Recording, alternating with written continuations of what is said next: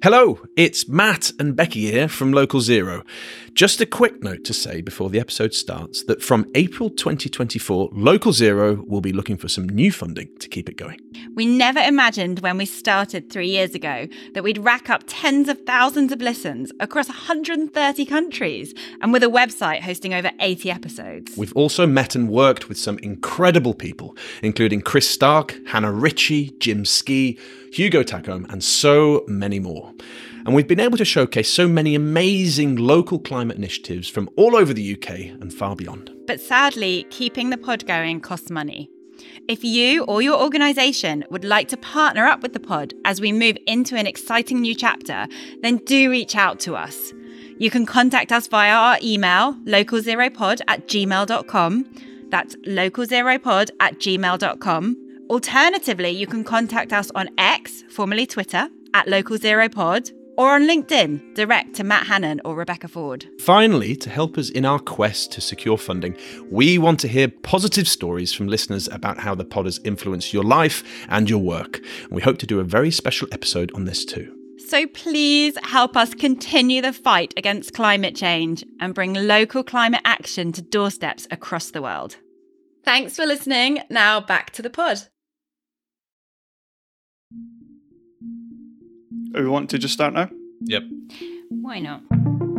Hello and welcome to Local Zero. Today, Fraser and I are going to chat about a really awesome project we've been working on with Scottish Government, all about local and community energy. Yeah, really looking forward to it. But before we get into this chat, a massive thank you to the new listeners on Twitter who've reached out in the past couple of weeks. For example, we had this lovely message from @JesterMouse on Twitter who said, just discovered the superb podcast on achieving net zero in Scotland. This episode focusing on Edinburgh in particular. Glad you enjoyed it. And you can go and check out that particular Edinburgh episode and also the first 2 episodes of Professor Hannon's mini-series on nature-based carbon community offsetting, wherever you get your podcasts. And if you've not already, well, let's be honest, where have you been for the past few years?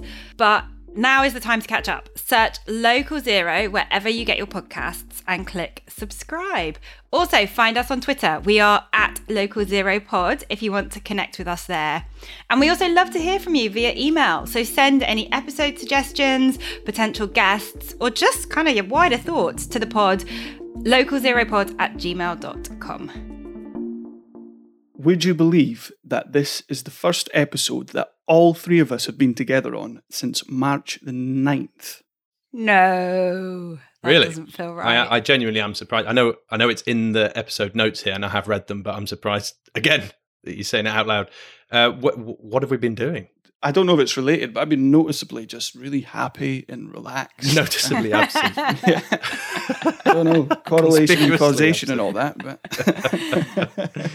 Just Very good. chilling Well, out. what have we been doing? I mean, if March the 9th, I tell you what, one of the things I was just before Easter, which would have been maybe just after that recording, I was down in Westminster doing a pairing scheme for the Royal Society. And I was paired with one of our local MPs, Alison Thewlis, who is the MP for Central Glasgow. And I was basically paired with her for a couple of days and got the run of Westminster. And let me tell you, it is a labyrinth. And a pretty exciting place. So, I mean, I don't know whether you've had the opportunity to walk around the Palace of Westminster ever, but have you been inside? no, I tried to go in once, but the security alarms went off. It would, ordinarily, yeah, if you tried to get in. Yeah, no, that figures. No, amazing place. And thank you to Alison for looking after me and to Royal Society. But I wrote a blog basically reflecting on the time there. But, politicians, geez, they work at another level. And it was really interesting to see, not just inside the House of Commons chamber, where I sat for a number of hours over a couple of days, but actually to see all of the other kind of side events that were happening, parliamentary committees, APPGs, all of these sort of evening soirees where policy is done and made. So, yeah, really interesting. I think, particularly as academics, I think we can be quite hard sometimes on policymakers and politicians. We can reflect on some of the challenges and where maybe enough isn't being done and look to policymakers and politicians and perhaps critique lack of action. So did you think, Matt, being part and parcel of it all and getting this new insight, do you have kind of a new appreciation for the challenge? Do you see things in a different way now? Yeah, I mean, right. So whether you're working in academia or now you're in consultancy, but either way, in order to shift the dial for politicians and policy, you've got to have that kind of elevator pitch. I knew what we had to have. I didn't necessarily know why we had to have it, because they are being bombarded 24/7 by a whole myriad of different policy imperatives.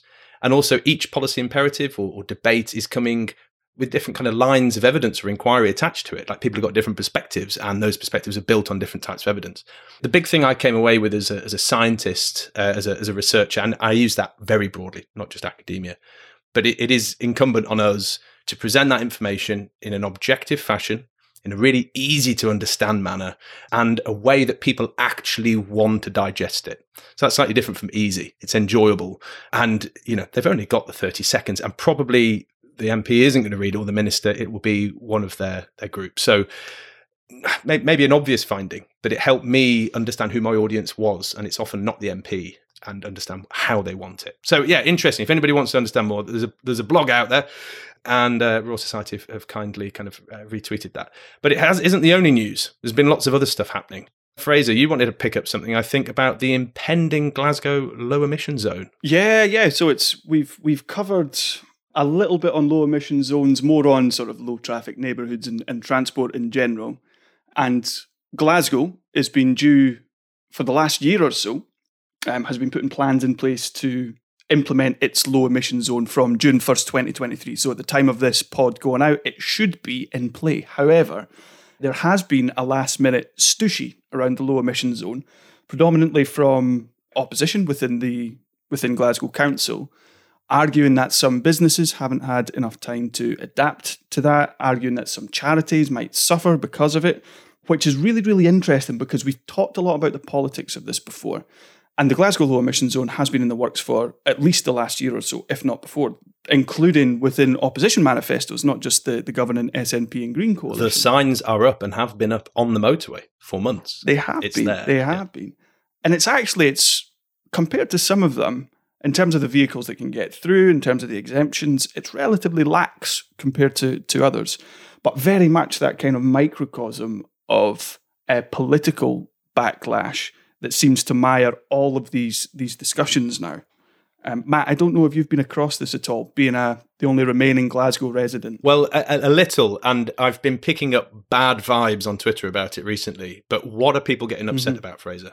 It seems to be this argument. Now, we hear this all the time about low emission zones, about that somehow it's going to penalise the working classes, you're trying to take things away from people. The reality, of course, is that low emission zones deal with the air pollution that disproportionately impacts lower income groups, more socially disadvantaged groups. And for the sake of listeners, in simple terms, the older your car, the more likely it is to be penalised. This is it. So the argument, generally lacking in evidence, is that, well, people on lower incomes tend to have much older, dirtier cars. That is sometimes the case, not often the case. Far more often, people rely on public transport. They're not car owners at all. So a big part of the argument is that, well, it's going to penalise people with older cars, which is right, but that doesn't exclusively fall within lower income groups. But also the political opposition seems to come from local businesses and charities are going to suffer because of this. They've not had enough time to prepare for it. So they want to see a delay for another 12 months down the line. Problem with that is that that's 12 months more emissions, 12 months shades more. of the deposit return scheme. It is. Deposit, now, this is something that I want to pick up on, because this is something that I do find a little bit concerning, as much as my opinion generally is just, please just get on with it. This is embarrassing. Now let's just do it. We need to do it. We know we need to do it. Let's do it. But I worry a little bit with the deposit return scheme in Scotland. Which, again, for listeners who aren't familiar, is about returning plastics, aluminiums, often cans and bottles, into a reverse vending machine and getting 20 pence returned. But 20 pence would be added to the cost of it, so you just get it back. Exactly. Works in any number of places, just like other things we've talked about, free public transport, low emission zones, work perfectly well everywhere else, but somehow Scotland seems uniquely unable to make any progress on it, which is really frustrating. And what I find worrying about it, luckily, general public doesn't seem to be overly connected with the deposit return scheme, but low emission zones are contentious. What I worry about is that if you're struggling to deliver these relatively minor parochial climate policies, You're going to struggle to bring people along for the bigger transformative changes that you need to deliver to maintain trust in your ability to do that. So my message to before we start talking about the work that we're doing with various governments, my message to anyone listening is, please, for the love of God, just get on with it. It doesn't have to be this difficult. We can get it done and it'll be nice. Well, there you go. Sage words. Now, I think final item, Becky, this speaks, I think, squarely to your own personal experiences. But I saw something retweeted by various people, including Jan Rasnow, who big heating researcher, big expert on this. 80% of people with heat pumps are happy. They're satisfied.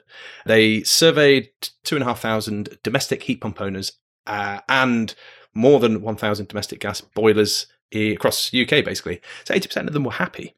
And this was roughly on a par with gas boiler owners and operators. Now, Becky, you are one step ahead of Fraser and I believe. You have a heat pump. I do. Some of the results in there, what did you think? So looking through these results, and they ask people about how easy it is to use, to control, their satisfaction with how it's heating their water, how it's heating their space, running costs, reliability, all of those sorts of things. And overwhelmingly pretty high levels of satisfaction, as you point out. I have to say, from having a heat pump, all of those things to me are very similar to the way my boiler operated, right? So like the way I use it, I have a thermostat. It's a device that's got almost nothing to do with the heat pump. I just sort of set the temperature on it. So I'm not 100% sure yet what my running costs are going to be. Well, interestingly, and I think we should flag this, running costs were where folk were probably least satisfied, but still about almost 70% were either satisfied or very satisfied. Yeah, and I note that the survey was conducted in December, which is great because obviously I could say right now I'm satisfied with my heat pump, but come winter it might not work. So, good to see this is happening in winter. I would say what to me this survey misses out on, and where I think is one of the bigger challenges that heat pumps will face, is around the getting it in the first place. Because I think, once it's in there, it's great. I've already paid my, 10, 15 grand up front, maybe gotten my money back from the boiler upgrade scheme, or some proportion of that money back, from the boiler upgrade scheme. But that was the difficulty for me. It was knowing where to go for that advice and information. And also, we were really keen, we went with these MCS accredited suppliers. So kind of the big tick in terms of who you want to go with to make sure they've got all the relevant training and knowledge. And still had conflicting information. So just knowing kind of who to trust, who to go with, where that industry and peer support is, it's just hard to navigate. And it really makes me think back to the very last episode we recorded, Matt, about retrofit and the social relations of retrofit and the need, for that better information in your trusted peer network, maybe a one-stop shop. I would say that's so important for heat pumps. Becky, you're speaking my language. Also, the 2,500 people who've had these positive experiences, who are they going to tell? And that ripple effect, that kind of networking effect, and how do you get that message out there? Because if you pick up, and I won't name them, but if you pick up certain newspapers, they are leading day in, day out with stories about how dissatisfied people are with heat pumps, with electric vehicles. Now, Becky, you are the sage on this because you've had an EV, you didn't get on with it because of the network, and you've swapped up, you've gone heat pump. So look, it's not all perfect, but let's take this in the round. 80% of people, according to this study, are happy. And those are good numbers in my view. They are. And I think heat pump, now it's in, it's absolutely grand. We had a few teething issues, but again, that's not really captured in this survey. So I would say this is great to hear that people, once they've got it, are happy with it.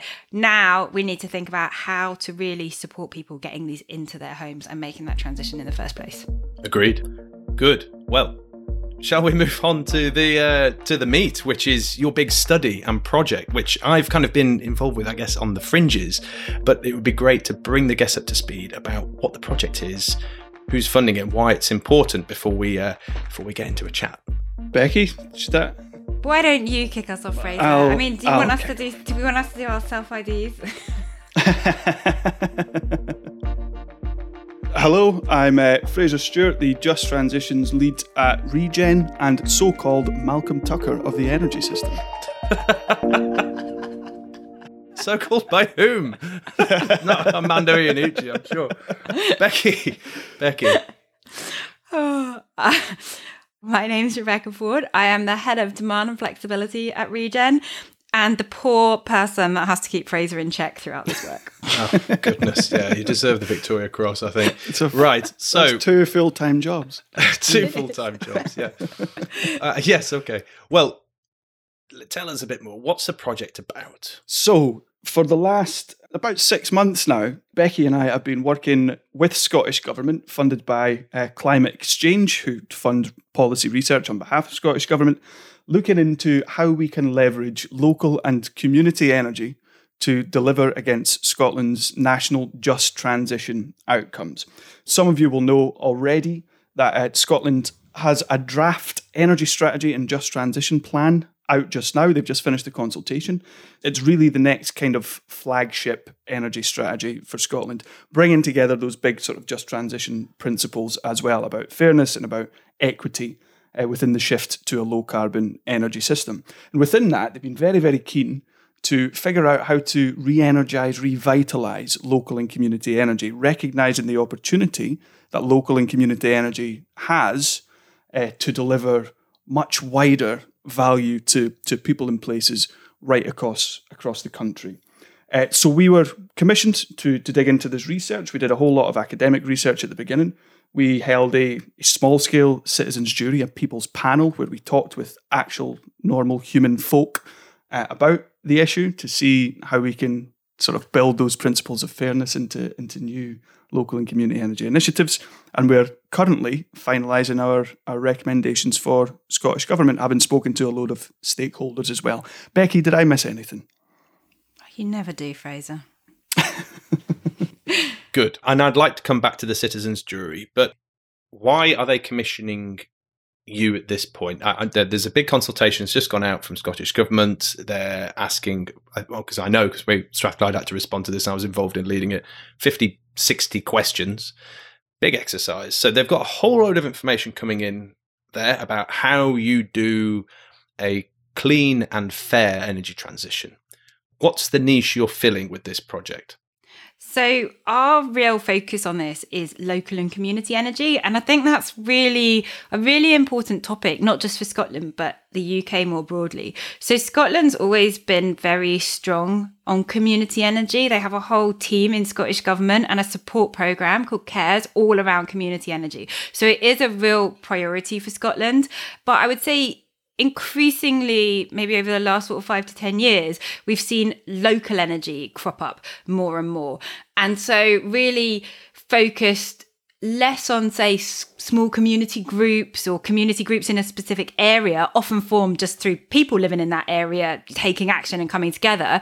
We've started to also see this growth in local authorities and places, so cities, towns, sometimes regions, play a much bigger role in their energy system, whether that's in an energy project, so looking at kind of involvement, for example, in developing energy resources in that area, or whether it's things like local area energy planning, which we're seeing much more of, and in Scotland particularly, the local heat and energy efficiency strategies that all councils are having to develop. So local and community energy, as I said, been kind of a big focus, particularly in Scotland for a while. And that focus is growing, particularly with regards to local. And I think what's really important now is to understand the role that this is going to play in that broader energy transition. So how can we make sure that as this grows, it does it in a way that is actually going to benefit people of Scotland, not just people in one community or one area, but everyone across the board? Right. And now, I said earlier in the kick around, been paired with an MP, understanding a little bit more about the type of information they want and how they want it. So I'm going to give you both a bit of an elevator pitch. Why do we need to be talking about local and community energy, or local or community energy, not necessarily the same thing? Why do we need these for emissions, but also for social justice and making the UK and Scotland a fairer place? What do they give us that non-local, non-community energy doesn't?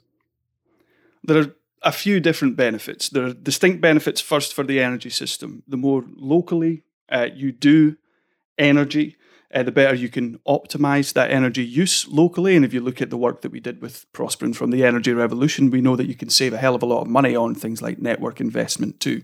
The energy system is becoming more decentralized and more local, but that provides a real opportunity to tailor the energy system locally to local need to better reflect the needs of people. And I think for me, this is the big sell on this, especially at a community level where you have really, really direct influence. With that more local nature, with that air quotes lower level approach to energy, you have a better opportunity for people to feed into the process, to leverage local actors, stakeholders, organizations to reach those typically excluded within energy decision making, to again better tailor those solutions locally to the needs of local people. But we also know finally from community energy in particular, but also local energy increasingly, that there's a range of opportunities on offer. Community-owned energy systems have generated, on average, 34 times more financial value for communities than community benefit funds from big developments, for instance. Smart local energy systems can provide a mass of new job opportunities for local tradespeople, installers, but also in data, digital, engineering, etc., etc., etc. So there's a whole lot of value to be captured there for businesses, for economy as well, by doing things locally and with communities and citizens at the heart of that process, versus a one-size-fits-all approach where you just horse on with it and hope for the best. I don't think we're saying local versus national. There's so much stuff that still has to happen at that national scale, right? We're not going to get to net zero by trying to do all of our energy generation in a local way. But a lot of the challenges that we are now faced with have to be addressed locally, and local councils are in a prime place to deliver and implement solutions. So we're seeing network constraints happening at local levels that can't be dealt with on a national scale. We have to address this locally because the problems are happening locally. We're trying to transform our heating systems, our transport systems. Again, these are all things that are so place dependent and place specific. Mm-hmm. And so there's absolutely no way that we're going to be able to deliver these solutions at the speed and scale we need to for net zero unless local places are involved in developing locally specific solutions. And people are such an important part of that. Matt, you mentioned in our earlier discussion about heat pumps. Well, heating's massive. People are at the heart of this, and doing things in their area, in those local areas, are the only way to bring people really into this mix that we're going to need for the future. I think that place-specific point around the way that you use energy, the way that you get around, all that's so important, Becky. I think that's so right. And I think that's why trying to do a transition that's place agnostic, again, not to say that it's just local or it's just national, but without recognizing place somewhere within that, fundamentally overlooks so much of the detail and that kind of the critical way that we do interact with energy. I would argue as well, though, a big part of this is the just transition element. And if you do it agnostic to that social justice piece, then that's where you're at the big risk of leaving people behind. So it's trying to marry those two things together, that more localized or local within the national transition, and how you leverage that to deliver the social justice side of things. Yeah, and okay, so here's the crux, isn't it? So I think one of the You've outlined a number of the positives. You're starting to move into some of the potential catches, because what you initially presented, Fraser, was sort of utopian, and I was like, sign me up, and then obviously the question, what's the catch? One of the things that we hear time and time again is if you go local, if it's that sort of granular, disaggregated level, and you are hypersensitive to place, and then you're having to develop something that's potentially bespoke in some form, either a bespoke project, or you are tailoring a consultation, a kind of participation and engagement process to that locality. You have to be sensitive to where you are, right? How do you marry that bespoke nature with scalability and replicability? Because that's where scale comes from. So I completely hear you, but how do we get big and get there quickly? So I think there's a really important distinction here between the ultimate solution that you create and the method or the approach that you use to develop that solution.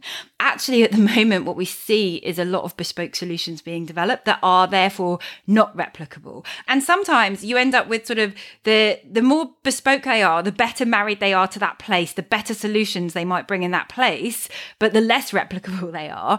And then on the flip side, if they're developed in a way that's replicable, they might be less tailored to that place and less likely to engage people in that place, so might deliver not such great outcomes for that place. Is there a sweet spot? I think there is a sweet spot, and I think, as I said, I think the sweet spot is in the approach that you take. And so, you know, with the work that our cyber physical team in the energy rev space dealt with, so they were particularly looking at what is some of the underpinning things that need to be in place to allow you to manage a system to give you those very contextually specific outputs that you want.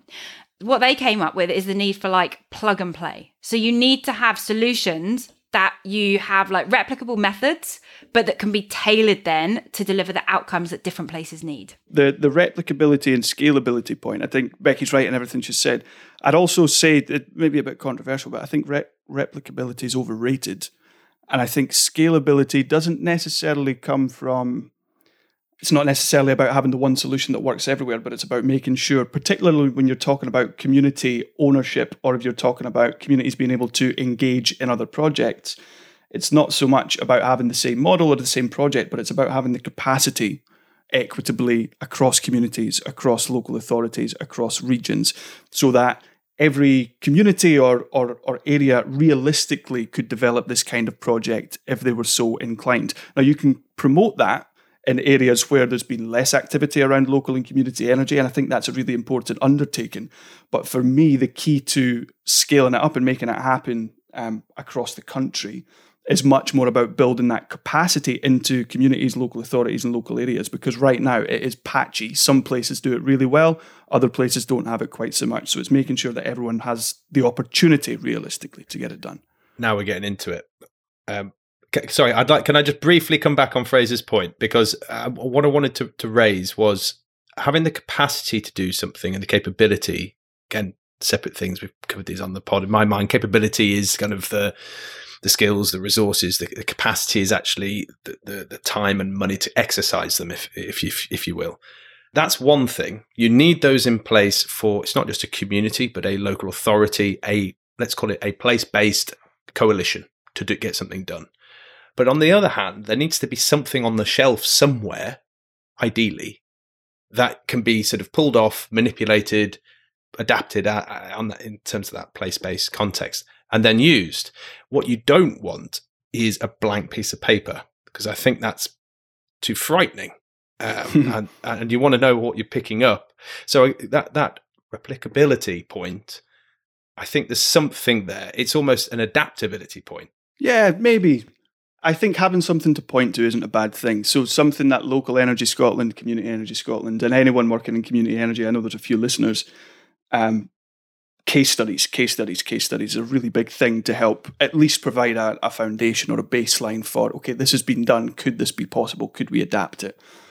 So I think that's right, but I think there's a seeming desire to want to go, okay, we've got this model. This is the model. Let's do it everywhere. Versus here's a range of opportunities. How can we make it work in our area or in our community? Yeah, and I would say, like, when you look at and you talk to people doing community energy, or when you talk to people in local authorities doing local energy, some of the things that need to be replicable are not the full solution. It might be the legal structure to set up the cooperative. It might be, it might be like the digital tools to enable them to do planning. It's not that you're taking one solution from one place and replicating it elsewhere. It's that the tools and the support structures that underpin it can be replicable and can help build that capacity in different places. Yeah. Okay, so my head is kind of just exploding now. So there's something here about the will, and then there's the way. So often it's like, where there's a will, there's a way, right? But not necessarily the case. And you ask any kind of community environmental group who've tried to do something, or even a council, come up against lots of barriers. So I want maybe just broadening the point out a little bit. Is there anything your study tells us about how you can kind of cultivate the will to do something? And then how do you clear the way to exercise that will? we're not just talking about a community, right? We are talking about these place-based consortia, the coalition of the willing, if you will. Mm-hmm. I think, something that came through strongly, particularly in the People's Panel that we did, the small-scale citizens jury, we went into that with 22 people sort of randomly selected from the Scottish population. One of them had heard of local or community energy. So when we say, just for clarity, when we say local energy, we're thinking typically about local authority-led projects. When we say community, we're talking community-owned, community-developed and delivered. And the rest had not heard of this? No idea. Blimey. Absolutely no idea. So that jury, that People's Panel that we ran over 4 evening sessions. There were 2.5 hours per session. And by the end of it, people were delivering lots of recommendations. Numero uno among those recommendations was there needs to be some kind of wide-scale promotion of local and community energy, because you cannot get people to want to deliver projects, or you cannot demystify a process if people don't have a clue what it is in the first place. So I think before we even think about how do you mobilise will, because you'll be the same, Matt. You've been working in this space. Becky, you've been working in local energy systems for yonks now. There are very few people in the world that you talk to, particularly about community involvement and community ownership of energy. Very few people come back to you and say, well, that sounds like a terrible idea. Most people think, well, that sounds really, really good. We own energy locally. It generates revenue for us and we make a bit of money. And maybe one day we'll be able to use the energy if Ofgem get their finger out and fix the regulations on supply. People generally like the idea, but nobody knows about it. And certainly that has to be then matched to mobilise that will with adequate resource distributed relatively evenly across the country with that capability and capacity building. So I think that point on letting people know first, but then following that up with resource so that people realistically can get their projects done. Yeah, absolutely. And the other key point, I think, coming out very strongly from this People's Panel, and during the sessions, we were basically talking to people about how can local and community energy be done in a way that it does include and benefit people in a fair way, right? So we were really trying to understand how it could work for all people, particularly people who are typically excluded from energy system projects or from the energy system transition. And so that was our focus. And as well as that notion of it needs to be better promoted because people just didn't know anything about it, didn't know how to get involved. Although we're talking about local energy, one of the most agreed upon statements was that national government and local government, so across all level of government, there needed to be conclusive and resounding support. So this is something that needs to be just supported and action taken, not just in those local areas, but from national governments as well.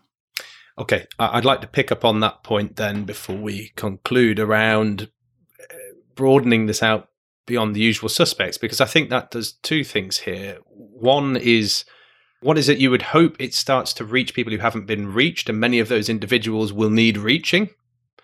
And I think there's a strong justice component to that. But the second is that it will offer scale and momentum in terms of taking local climate action, which obviously this pod's all about.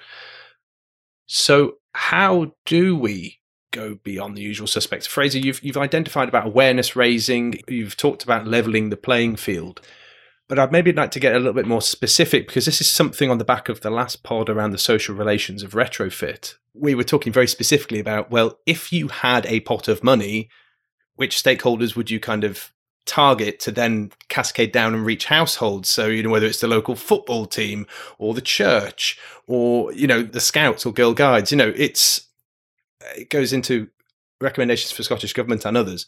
How do you reach the so far unreachable? I think there are a couple of ways. The first is on that capacity and capability building, and that involves it's not anything really fancy or innovative.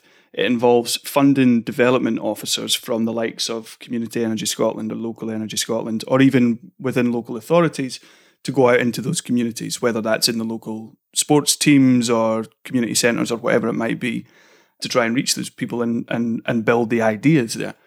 The second thing, though, and this is something that came out really, really strongly in a lot of the stakeholder engagement that we did, is that fuel poverty charities, social justice charities on the ground in these communities are crucial as trusted organisations who can reach people not typically reached by, development trust associations who are putting up a wind turbine up in the Highlands someplace. No offence, great things.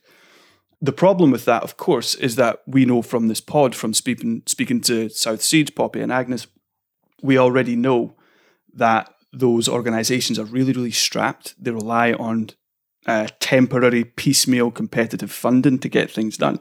And I think you could do a hell of a lot by providing more substantive, less competitive, less restrictive resource into organisations like those, and building that institutional organisational capacity at a local level to help access people not typically access. That's a general rule of thumb as well. Bearing in mind local authorities have some of that capability, but they also could benefit a lot from, one, having their own energy projects that generate additional revenue, but two, having some of that additional connection to community organisations and local... Yeah, and that trusted intermediary, that trusted organisation, Fraser, a lot of that comes down to brand, and it takes ages to build a brand. I mean, South Seeds has been around now for over 10 years, and it's only at that point, I think, that most people I mention it to in the South Side, like, oh yeah, I know them.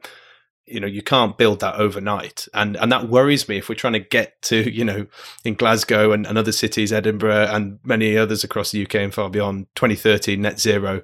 Well, in order to build that brand and to develop that legitimacy, we need to start building stuff now.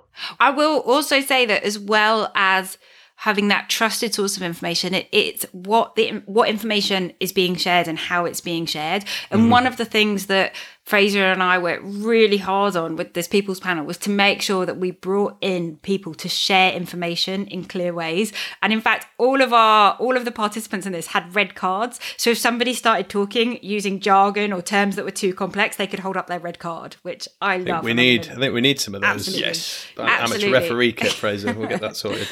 And we really challenged people. We were like, you cannot use a graph. So we had Callum Watkins come on. So Callum's been deeply involved in Glasgow Community Energy.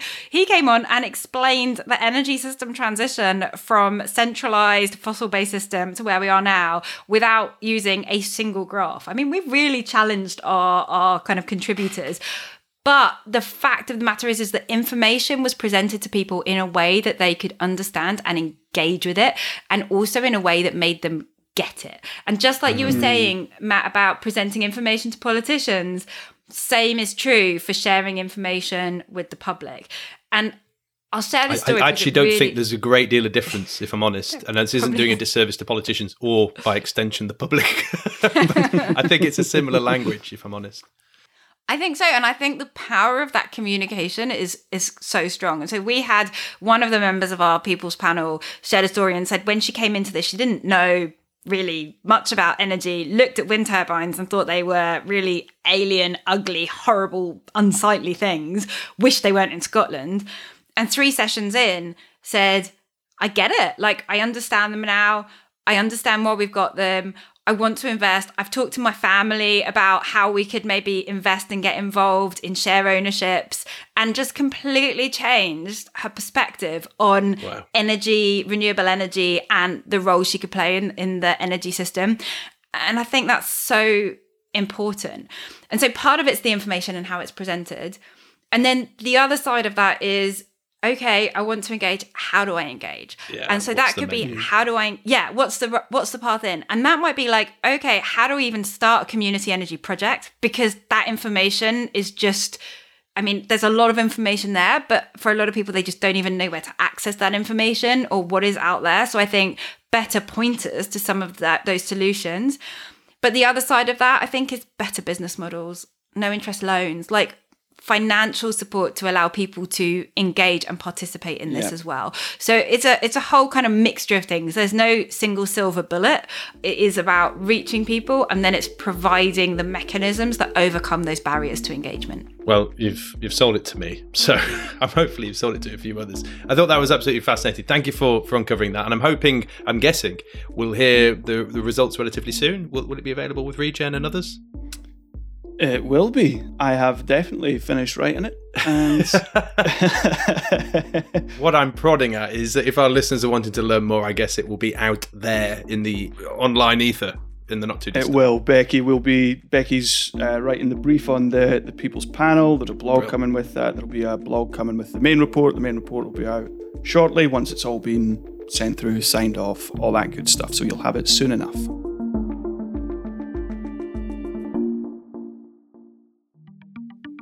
I feel the whole episode coming on about citizens, juries, people's panels. You guys obviously been bitten by the bug. Maybe that's for a future episode. But anyway, thank you both. Now, Fraser, why don't you pivot nicely now from guest to host? Yeah. Oh, fascinating discussion. Really one of the better ones that we've had recently. They were good guests. They were good. They were. Very they informed. Were. Very, yeah. Apart from that Scottish guy. Thank you very much. You've been listening to Local Zero. Please take 2 seconds, if you can, you definitely can, to subscribe to the pod. Hit the follow or subscribe button wherever you listen to us. And if you haven't already, go find and follow us on Twitter at LocalZeroPod to get involved with the discussions there. Also, email us at localzeropod@gmail.com if you want to share some longer thoughts. But for now, thank you and goodbye. Goodbye. Bye.